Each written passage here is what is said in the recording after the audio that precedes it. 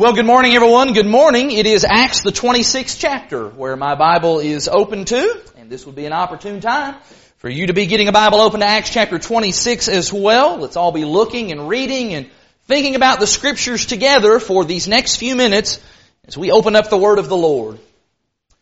As you're turning to Acts chapter 26, let me echo the welcome from earlier.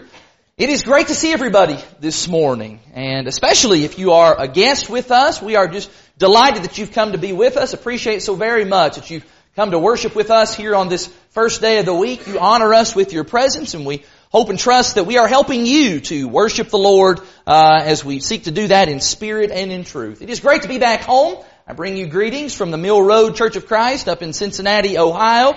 Great brothers and sisters up there, and they just reminded me so much of the folks here in a lot of different ways. And so I felt at home up there, but it's just not actually the same as being at home. And there's really no place that I'd rather be than right here with my brothers and sisters here at Lakeside.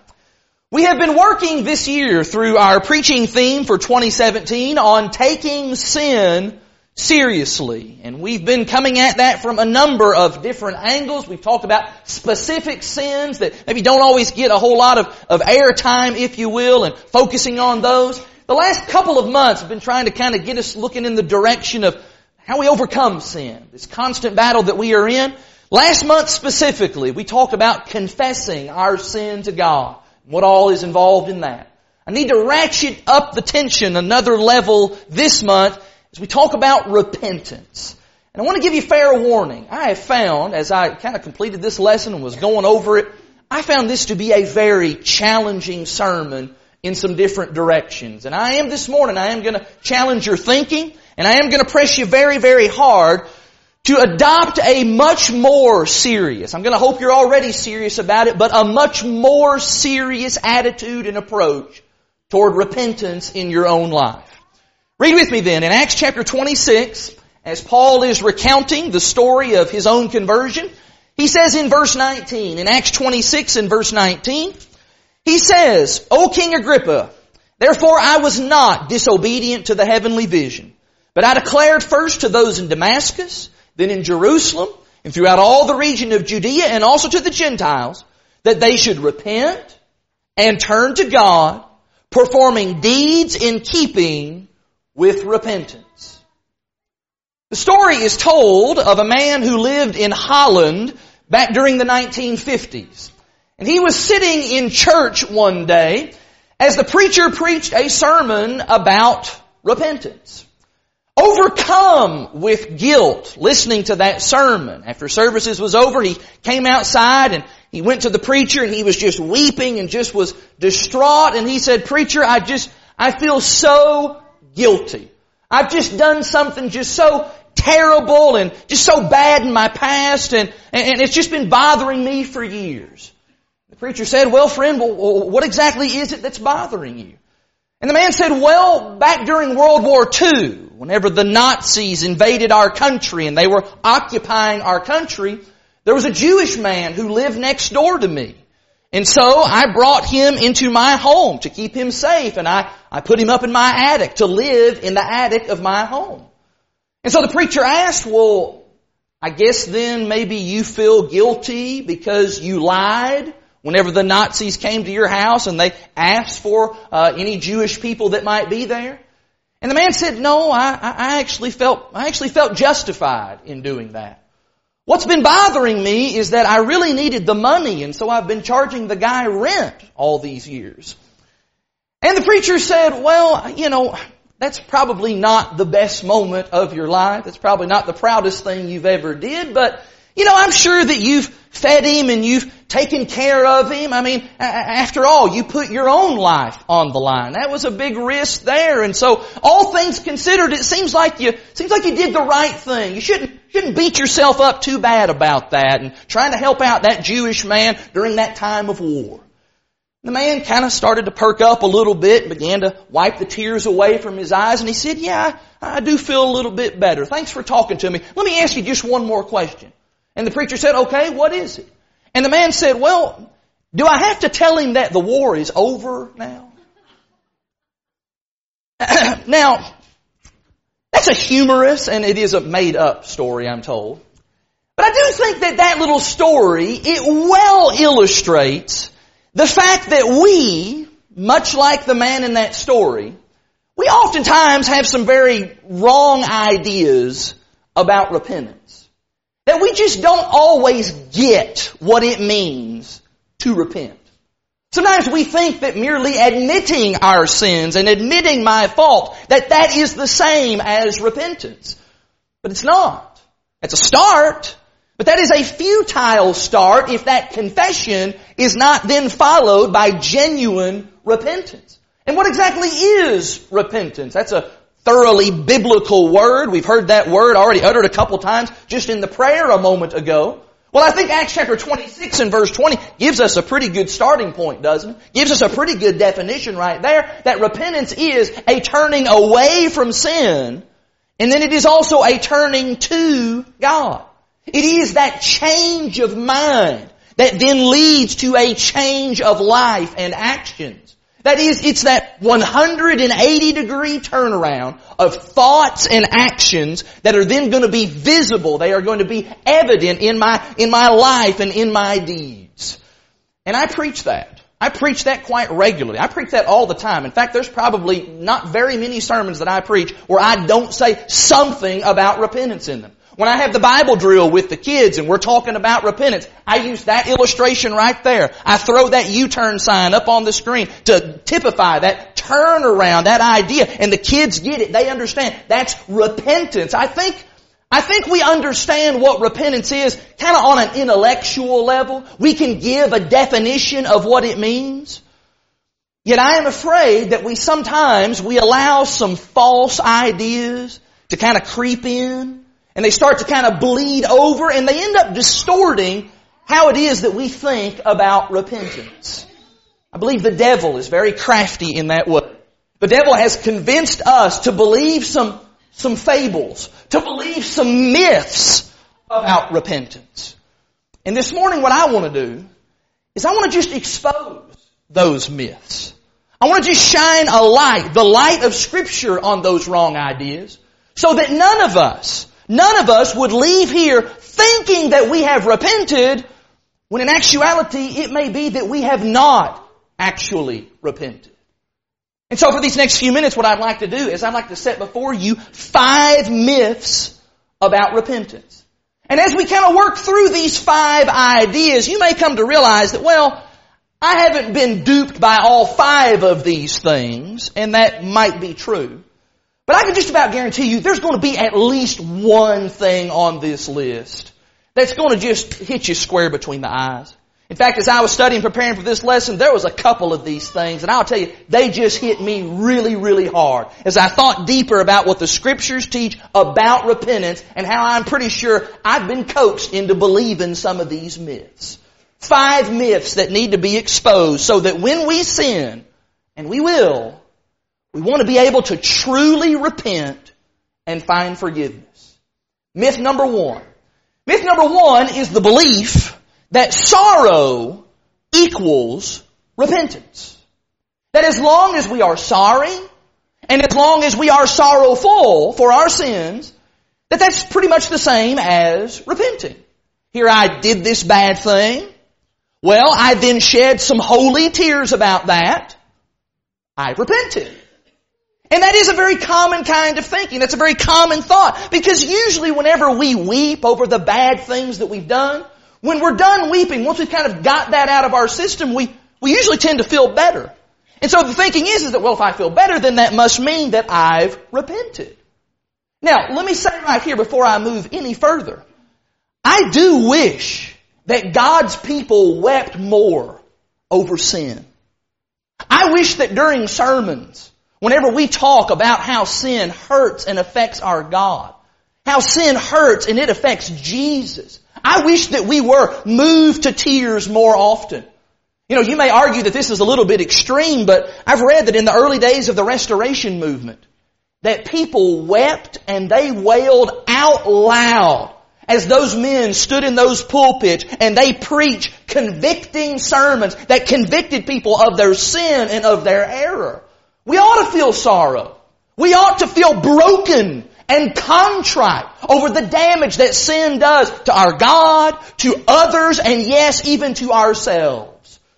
You know, there's a reason that a lot of churches, we don't have it here, but maybe it ought to be a good practice to start. There's a lot of churches, they'll actually have a box of Kleenex, a box of tissues right there on the front pew. You want to know why? Because when someone comes forward, usually they're going to be crying. They're going to be sorrowful. They're going to be weeping. And they're looking for forgiveness. And I'm not talking about some kind of manufactured tears. I'm not talking about faking it this morning. I'm talking about being legitimately heartbroken and sorrowful over our sins. Yet even as I say that, I need you to listen to me very carefully. If you think that having some sorrow and shedding some tears, that is the same thing as repenting, then you are mistaken. Look with me in 2 Corinthians chapter 7. The Bible bears this out. In 2 Corinthians chapter 7, I need you to pay very careful attention to the wording of this passage. I think Paul is very intentional in choosing his words here. In 2 Corinthians chapter 7, this is verse 9. In 2 Corinthians 7 and verse 9, Paul writes, "As it is, I rejoice, not because you were grieved or made sorrowful, but because you were grieved into repenting." I like the New American Standard. It says that you were sorrowful to the point of repentance. That is, it's not all about the fact that you cried. Hey, that's good that you cried over your sin. But that sorrow is bringing you, it has brought you to the point of repentance, Paul says. "For you felt a godly grief so that you suffered no loss through us." Verse 10 now. "For godly grief produces a repentance that leads to salvation without regret. Whereas," notice this, "whereas worldly grief or worldly sorrow produces death." Did you catch that at the end of verse 10? That there is such a thing as a sorrow that produces death. And I believe that's talking about the tears that are shed, but then they dry very, very quickly because there's no real commitment to change. There's no actual repentance going on. Parents, have you maybe ever experienced that kind of sorrow and those kinds of tears from your children before? Here your child misbehaves, so you correct them, and maybe that's painful for them, and so they come crying. Let me ask you, is that always enough? The fact that they cried, got in trouble for what they did, and they cried about that, is that always enough? Well, I made them cry, so I guess they're going to straighten up and do what's right. Well, that's not necessarily always the case. It's not always going to work that way. And I'm afraid that sometimes, whenever a Christian comes forward and they acknowledge sin, and we see those tears of sorrow streaming down their face, we kind of just say in our minds, see those tears they're shedding? That's the sign that they've repented. That's how I know that they've repented, because they're crying. Well, not necessarily. Paul says that godly sorrow produces repentance. It precedes the repenting. Sorrow itself is not repentance. In fact, I want you to think about this. You can be sorry for your sins. You can be sorry for the bad things you've done and still not repent.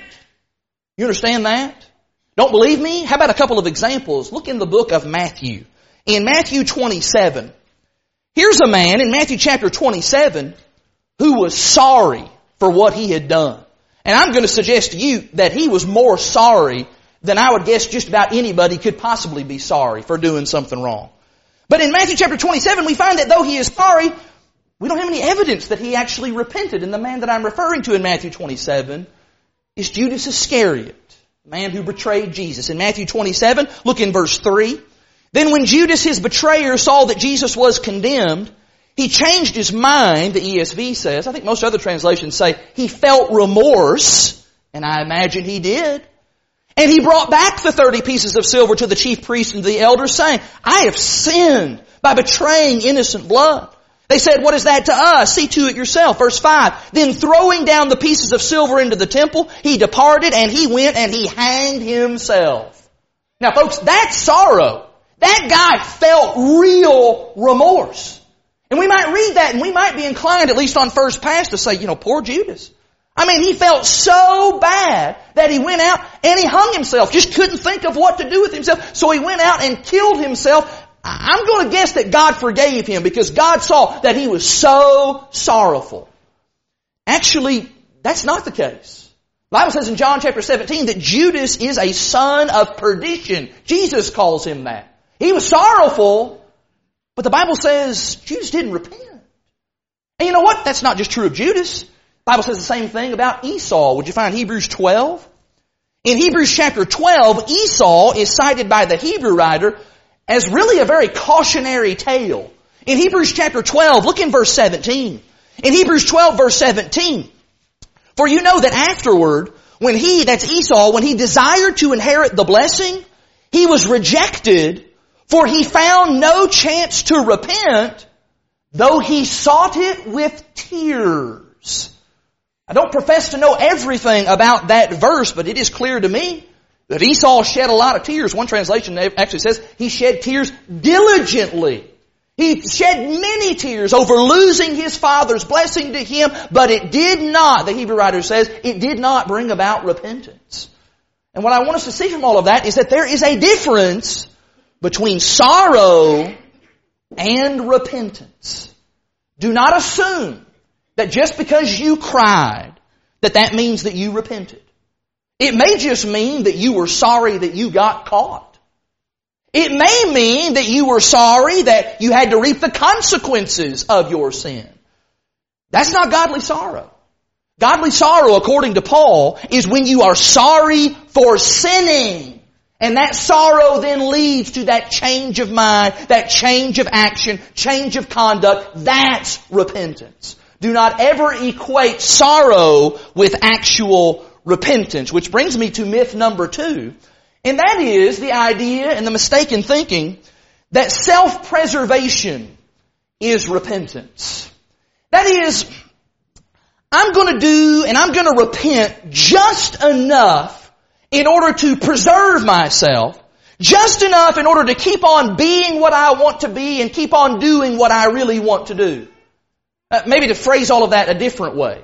I'll admit some guilt. I'll humble myself a little bit. I'll correct my ways, but only as much as it benefits me. The consummate example of that in the Bible, I believe, is King Ahab. Would you go in your Old Testament, please? Look in 1 Kings 21. In 1 Kings chapter 21, Ahab is just notorious in the Old Testament. In 1 Kings chapter 21, after he has brought about the death, he's murdered Nabal.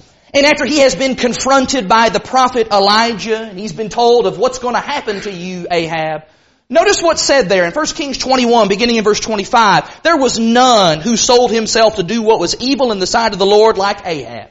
There's nobody like him. Verse 26, he acted very abominably, going after the idols as the Amorites had done, whom the Lord had cast out before the people of Israel. Verse 27, when Ahab heard those words, the words of condemnation that Elijah had spoke, he tore his clothes.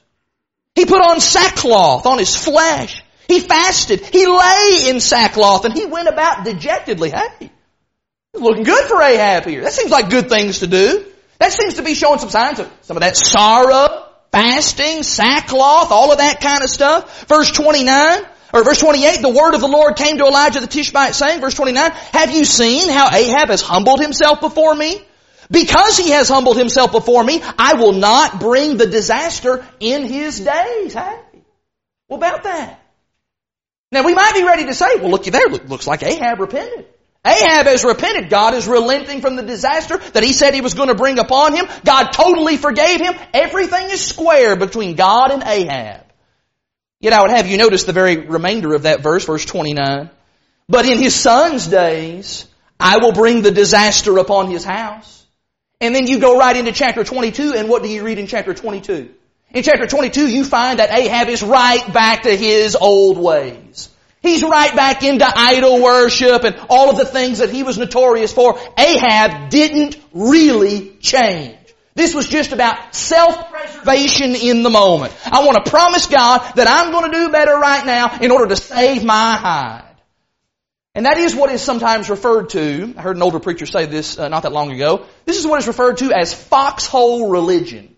You ever heard that phrase before? Foxhole religion? What's a foxhole? If you think about in wartime, go back, I mentioned World War II earlier, imagine you're in World War II. and you are in a very dangerous area. There's lots of gunfire. And so what would you do to protect yourself, to preserve yourself? Well, one of the things that you could do is you could dig a foxhole. That is, you just start digging in the ground. You dig out maybe like kind of a little shallow hole. It's really no more than just kind of an indention in the ground. And you hunker down in that thing, and you just hope that all the bombs and the bullets that are flying around, you just hope that none of that's going to hit you. And as a result, sometimes people would be down in that foxhole, and what would happen is people who were completely not religious, people who maybe were atheists in that moment, they suddenly become very religious. They suddenly start crying out to God, God, please save me. God, if you'll just get me out of this mess, I promise I'll serve you. I'll go to church. I'll do whatever you want me to do. Do you know what? That doesn't just happen in foxholes. I was talking with a fellow preacher recently about a man that he had went to visit in the hospital. And this man was about to undergo a very, very serious surgery. It was kind of a life-threatening surgery as much as it was a life-saving surgery. But there was a real danger there that he actually could die in the middle of the procedure. And the man was not a Christian. His wife was, but he wasn't a Christian. And so he told the preacher, he spoke to him before he went into the surgery room. He's just weeping and bawling. He said, preacher, if I get through this, I promise I will study the Bible with you, and I promise I will give the Lord my life. And so he said, please pray for me that I'll be able to get through this. And so the preacher did. He prayed for him. Went back to the congregation. The whole rest of the congregation was praying for that man that he would make it through it. And guess what? He did. Made it through the surgery. Everything was okay. Within a matter of days, he was back home, and then within a matter of just a couple of weeks, he was pretty much back to 100% health. What my preacher friend told me was, that was 5 years ago. And in 5 years' time, that man has not saw through that promise about studying the Bible. And as best he can tell, in that 5 years, he has not followed through with that promise to give his life to the Lord if the Lord would just allow him to live. That fella, like so many others, was really only interested in repenting so long as it benefited him. And once he then got the benefit out of that, then he really wasn't interested in repenting anymore. Folks, that ain't repentance. And if you think that just because you made some very sincere promises to God, promises that were contingent upon God doing some things for you, God was going to act in your favor in some way, if you think that constitutes repentance, then you need to rethink your drink. Because that ain't repentance. Repentance is not about changing just enough. I'll make just enough changes in my life so that I'll be able to kind of shark deal God out of some blessings and out of some favors. No. Repentance is about making a complete, total change. That 180-degree turnaround where we follow through on all of those promises and we bear fruit in keeping with repentance, as John the Baptist said in Matthew 3 and in verse 8. This idea that self-preservation works as repentance, that is absolutely a myth. Just like myth number 3. And that is the thinking that self-justification and repentance can somehow coexist. You cannot, I want to say this very emphatically, you cannot come to the Lord in repentance while justifying yourself and justifying your actions. You just can't do that. It's just not possible. Those things just cannot coexist whatsoever. Yet even as I say that, people have been trying to do that for a very, very long time. The prime example of that in the Bible, in my opinion, would be King Saul. Would you find 1 Samuel 15, please? In 1 Samuel chapter 15, you'll remember there that Saul is instructed by God to go and to utterly destroy the Amalekites. God really is as clear as He could be about that. Go and utterly destroy the Amalekites. Saul does not. And so God then sends His prophet Samuel to go and confront Saul about that. That's verse 19. 1 Samuel 15, verse 19. Samuel asks, hey, why didn't you obey the voice of the Lord? Why didn't you obey God's instructions? Then look at verse 20, what Saul says. Saul said to Samuel, I have obeyed the voice of the Lord.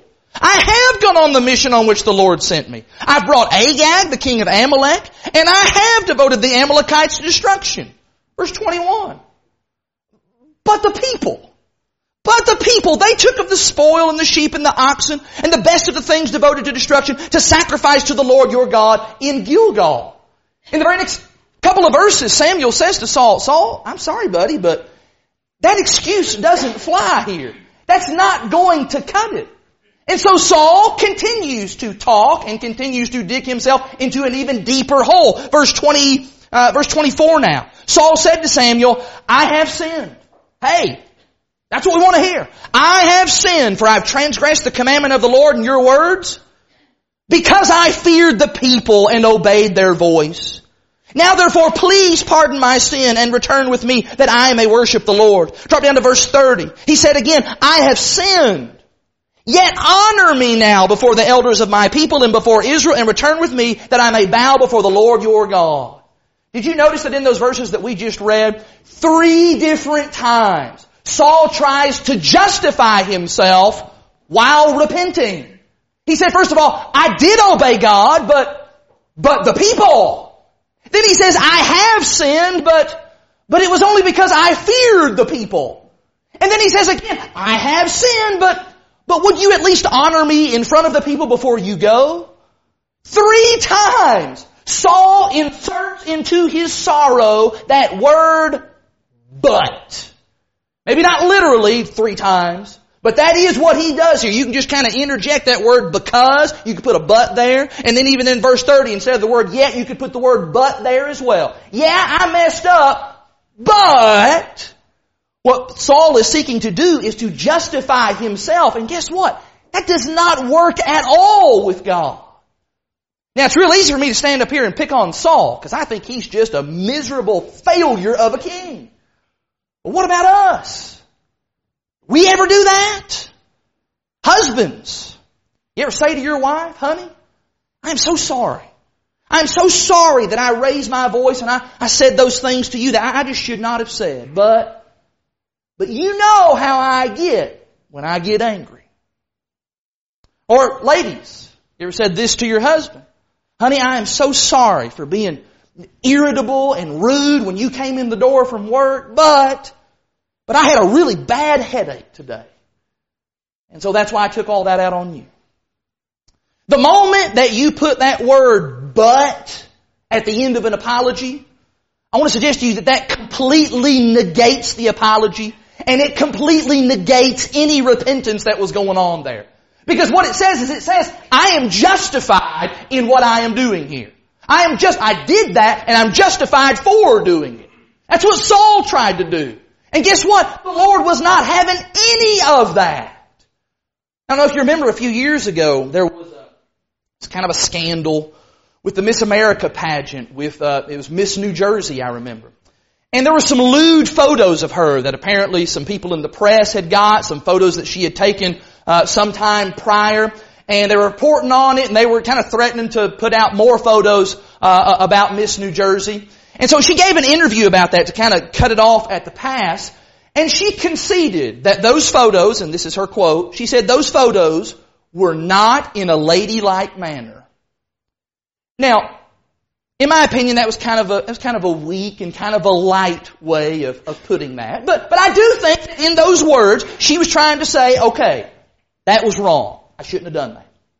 But then the very next words out of her mouth in that interview, it was not in a ladylike manner, but I'm not a robot. I'm only human, she said. You see? You see, that's the very same thing that Saul did. Instead of just acknowledging the wrong, instead of just taking ownership of what I've done, no, I did wrong, but, ... That's not repentance. As soon as we start justifying, as soon as we start saying, I'm sorry, Lord, but I had a really bad day at work. I'm sorry, Lord, but I'm under so much pressure. I'm sorry, Lord, but I'm only human. Listen, you cannot do that and repent. Self-justification and repentance, they are incompatible. You try that with God and you're going to utterly fail in the same way that Saul failed. In fact, I believe the reason that the Bible goes to such great lengths to show us what a failure Saul was, how badly he messed this up, is so that we would appreciate his successor, David. and how well he got it right. In fact, if you're still here in Samuel, would you jump over to 2 Samuel? In 2 Samuel chapter 12, you know it well. In fact, if you're a member here, we studied it during VBS this past summer. After David had committed just a number of horrible sins, he is confronted in chapter 12 by Nathan the prophet, and he is just kind of called out on the carpet for what he had done. And after hearing all of that Nathan had to say, verse 13, David says, I have sinned against the Lord. Period. There's no but, and then some excuse. There's no rationalization. There's no justification on David's part. There is simply an acknowledgement of guilt and a heart that was determined to do what was right. And we see even further evidence of that when you read Psalm 51 or Psalm 32, both of which David wrote during this same period of time. There was no attempt on David's part to try to avoid taking responsibility for his sin. David owned it.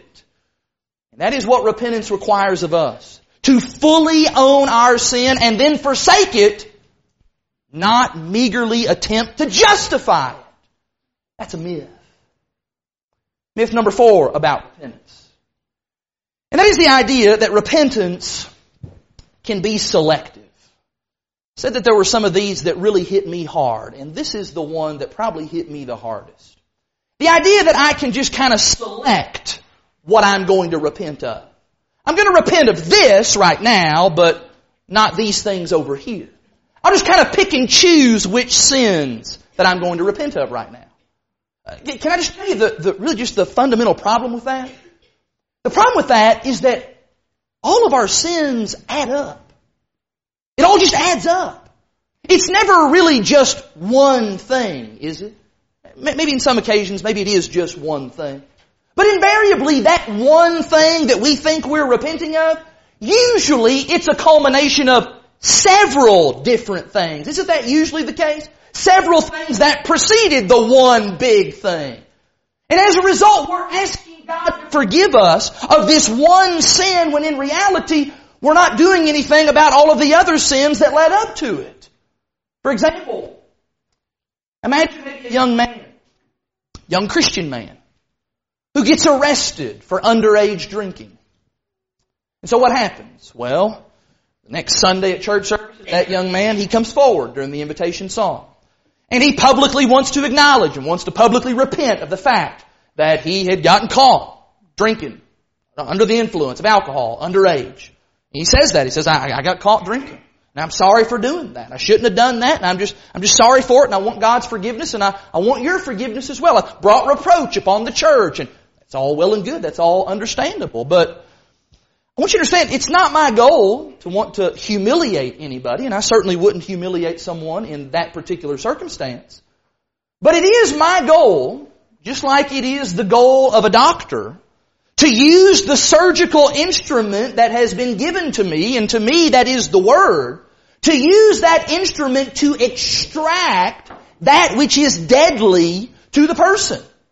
And I gotta tell you, I'm not really sure that the person who comes forward and says, I got caught drinking and I shouldn't have done that and I'm sorry about that, I'm not really sure that that person has really owned up to what's really going on there. Because you just stop and think about what all is going on there. If you are involved in underage drinking, that means not only are you guilty of underage drinking, but that means that probably somebody had to lie in order for you to get that alcohol. And maybe that liar was you. You probably as well were around some people that you shouldn't have been around. Evil companions corrupt good morals. Not only that, but you violated the laws of the land. And if you got good Christian parents, that means probably as well, you've probably disobeyed your parents. That also is a sin. You add all those things up. Maybe what we ought to be doing is we ought to be seeking to extract all of the things that led up to the underage drinking. Otherwise, what happens is it's kind of like just kind of slivering off the surface of a melanoma. We're going to kind of scrape off the top millimeter of it. But then we're going to leave the rest of it to infect and poison the body. Or how about this? Imagine maybe a young Christian couple. They're not married, but they are both Christians.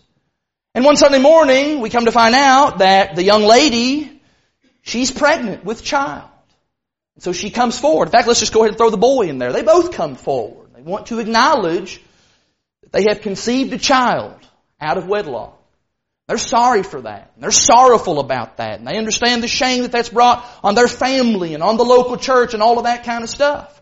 Now listen, I want to say once again, I'm not trying to humiliate anybody. I'm not trying to beat anybody up in that circumstance.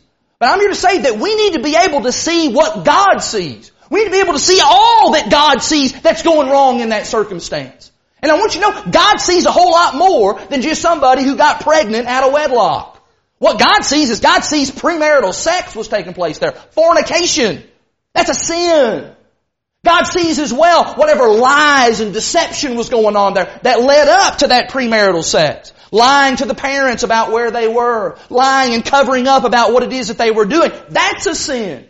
God as well sees the lust and the lasciviousness that obviously would have preceded the premarital sex. That's a sin.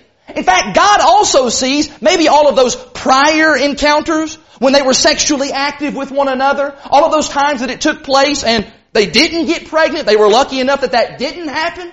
God sees that as well. That's a sin. Somebody maybe says, as I'm saying all that, Josh, who in the world are you to go around prosecuting people about that? I'm not prosecuting anybody about it. What I'm simply trying to get us to understand is that repentance is not selective. Repentance is about owning up to all of my sins, not just the last one that I got caught in the middle of. Honestly now, and I've used there just a couple of illustrations that are kind of extreme examples, but this is true of every sin. Many of the sins, if not all of the sins that we commit, they are motivated by what we would sometimes consider small things. They are motivated by what we sometimes would kind of look at as being respectable sins. Like, for example, pride. Think of how many sins, bigger sins that we might think of that were motivated and caused by prideful attitudes. Wow. When's the last time you heard somebody come forward and confess and repent of pride? I've never heard that. We need to be digging a little bit deeper, don't we? Dig deeper than just the surface. Because before adultery, there is lust. Before murder, there is anger. Before theft, there is covetousness. The question is, are we repenting of all of those things that are in our lives?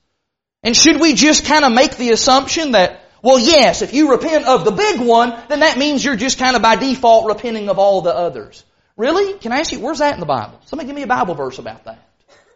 Pride, selfishness, greed, lust. Those are the things that often underlie the things that we are repenting of. And I think we need to be more mindful of that. We need to be searching and digging deeper in our hearts so that we can root all of that stuff out. Listen, sexual immorality is wrong, but so is sensuality. And so is dressing immodestly. And so is talking about the human body in a coarse and nasty way. And yes, as well, it is wrong for a man to hit a woman, to abuse his wife physically. But what about verbal hostility? What about emotional abuse? Are those kind of the things that, well, we're kind of okay with those, and not nearly as bad as the other. Those are kind of those respectable sins.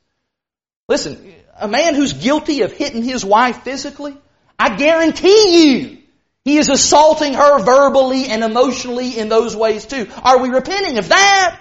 Or are we just repenting of the one thing that she's wearing a black eye for? Are we repenting of all of our sins? Somebody said, Josh, boy, thinking about all that deep digging that I would have to do within my heart and within my soul, trying to come clean about all of that and what it is that's causing these things, boy, that sounds difficult. That sounds painful. Yes, it is. And I think God designed it that way. In fact, I believe that can be so painful that it ends up serving as a very powerful deterrent that we don't ever want to commit those sins ever again. We want them out. We want them gone. We don't ever want them to come back into our lives. Which is isn't that kind of what repentance is all about anyway? The myth that repentance is something that we can just pick and choose and be selective about. That's a hard myth, but it is a myth. Fifthly and lastly this morning, I do think that from time to time, we trick ourselves into believing myth number 5, and that is the thinking that repentance eliminates all of the consequences of our sins. That if I'll repent, if I'll turn, and if I'll change, if I'll do exactly things in the way that God says that I ought to do them in His Word, then I will be able to escape all of the horrible earthly consequences of what I've done. That is a myth. Actually, let me take that back. Sometimes maybe that is true. For example, if I break my neighbor's window, I'm in the backyard and I'm batting around a ball with a baseball bat, and I knock a ball through my neighbor's window and break their window. And I go to them and I say, I broke your window. I am so sorry. I was goofing off in the backyard and I just wasn't paying attention and it's my fault and I want to pay for it and I just want you to know I want to take care of it and I want to do what's right. I want to make restitution if I can. And my neighbor says, don't worry about it. Not that big of a deal. I've got an extra window that I can just throw right in there.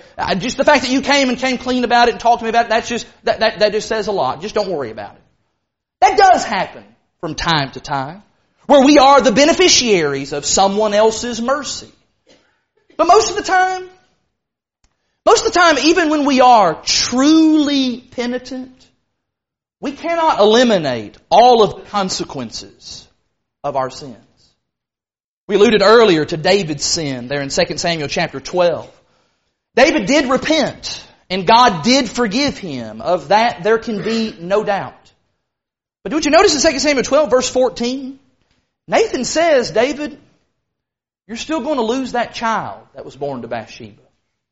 And he says in verse 10 as well, you're still going to have a tough time in your family. And in fact, that pain and drama in his family, it would go on for years and years and years and years. You see, the temporal earthly consequences of our sin, it doesn't just magically disappear the moment that we repent. If you commit fornication, young people, you can repent of that. And you can be forgiven of that. And you can still go to heaven. But you know what? You commit fornication, you still may have to deal with the issues of something like a sexually transmitted disease. That's a consequence. God's not going to automatically just take that away. If you're a habitual liar, you got a problem with lying, you just tell lies all the time, you can repent of that. You can be forgiven of that. You can go to heaven. But you may still have to do a whole lot of work in rebuilding your reputation, rebuilding your credibility, rebuilding trust in the lives of the people around you.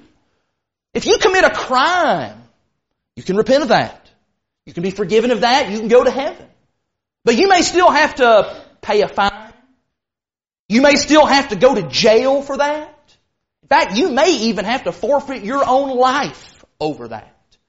I know of cases where people became obedient to the gospel while they were on death row. But when their time came, they still had to be executed.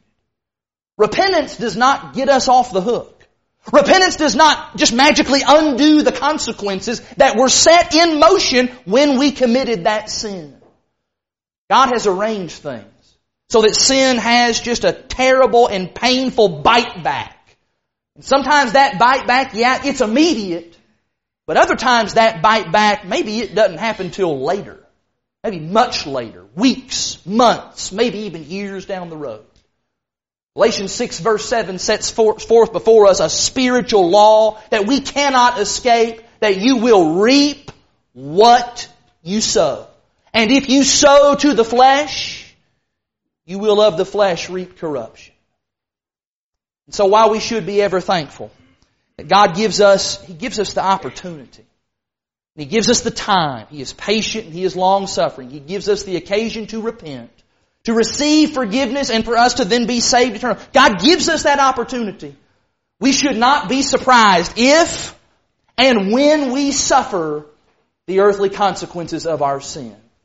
To think that somehow could not happen to me, that is to believe a myth. Repentance is serious business. I hope we knew that before we even got here today. It is serious business because sin is serious business. And it is way too important of a matter, repentance is, for us to have false and wrong ideas about that, and we end up just messing it all up and getting it all wrong. We must not and we cannot allow that to happen in our lives. We must be committed, Acts 26:20, to repent and turn to God and perform deeds consistent with repentance every single day.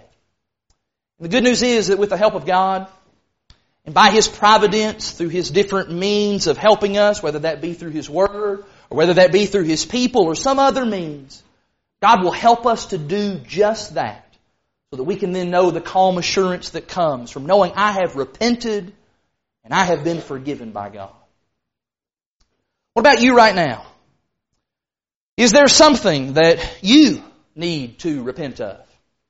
The invitation song that we're about to be led in just a moment, it's going to give all of us an opportunity. It's going to give us a couple of minutes at least to examine our lives, hopefully very honestly and very carefully, and think about and try to figure out where the weak spot is. Brother or sister, let me just say first to you, if there is something that you need to take care of, and it's something you just need to take care of between you and God, do that. Do it immediately. Confess that to God. Repent of that. Change that right now. And if there's some of that confessing and some of that repenting that needs to take place, maybe in kind of a public way, that you need to make that known to your brothers and sisters. And furthermore, you want to call upon your brothers and sisters, your spiritual family here, to encourage you and help you and to make that repentance stick, to perform those deeds in keeping with repentance. Then we stand ready to assist you. That's what part of this invitation song is about giving you the chance to walk down that aisle and say, I need your prayers. I need your help. I need your encouragement. If you're not a Christian, I want to tell you, if you're of an age of accountability, you need to repent. You absolutely need to repent. Acts 2:38 says that you need to repent and then you need to be baptized for the remission of your sins. And all things are ready for that to happen today. There's water back there. Rick told me it's not maybe as warm as it sometimes is, but it'll suffice. There's water back here, garments back here, myself and other people who are ready to help you to become a Christian today. All of your sins will be washed away and you can come up out of that water something entirely new, a Christian. You can begin serving the Lord. You can begin helping all the rest of us to serve God, to repent, and to be devoted to Him daily. If there's anybody who's subject to heaven's invitation, would you seize upon this moment right now? Make your way down front while we stand and while we sing.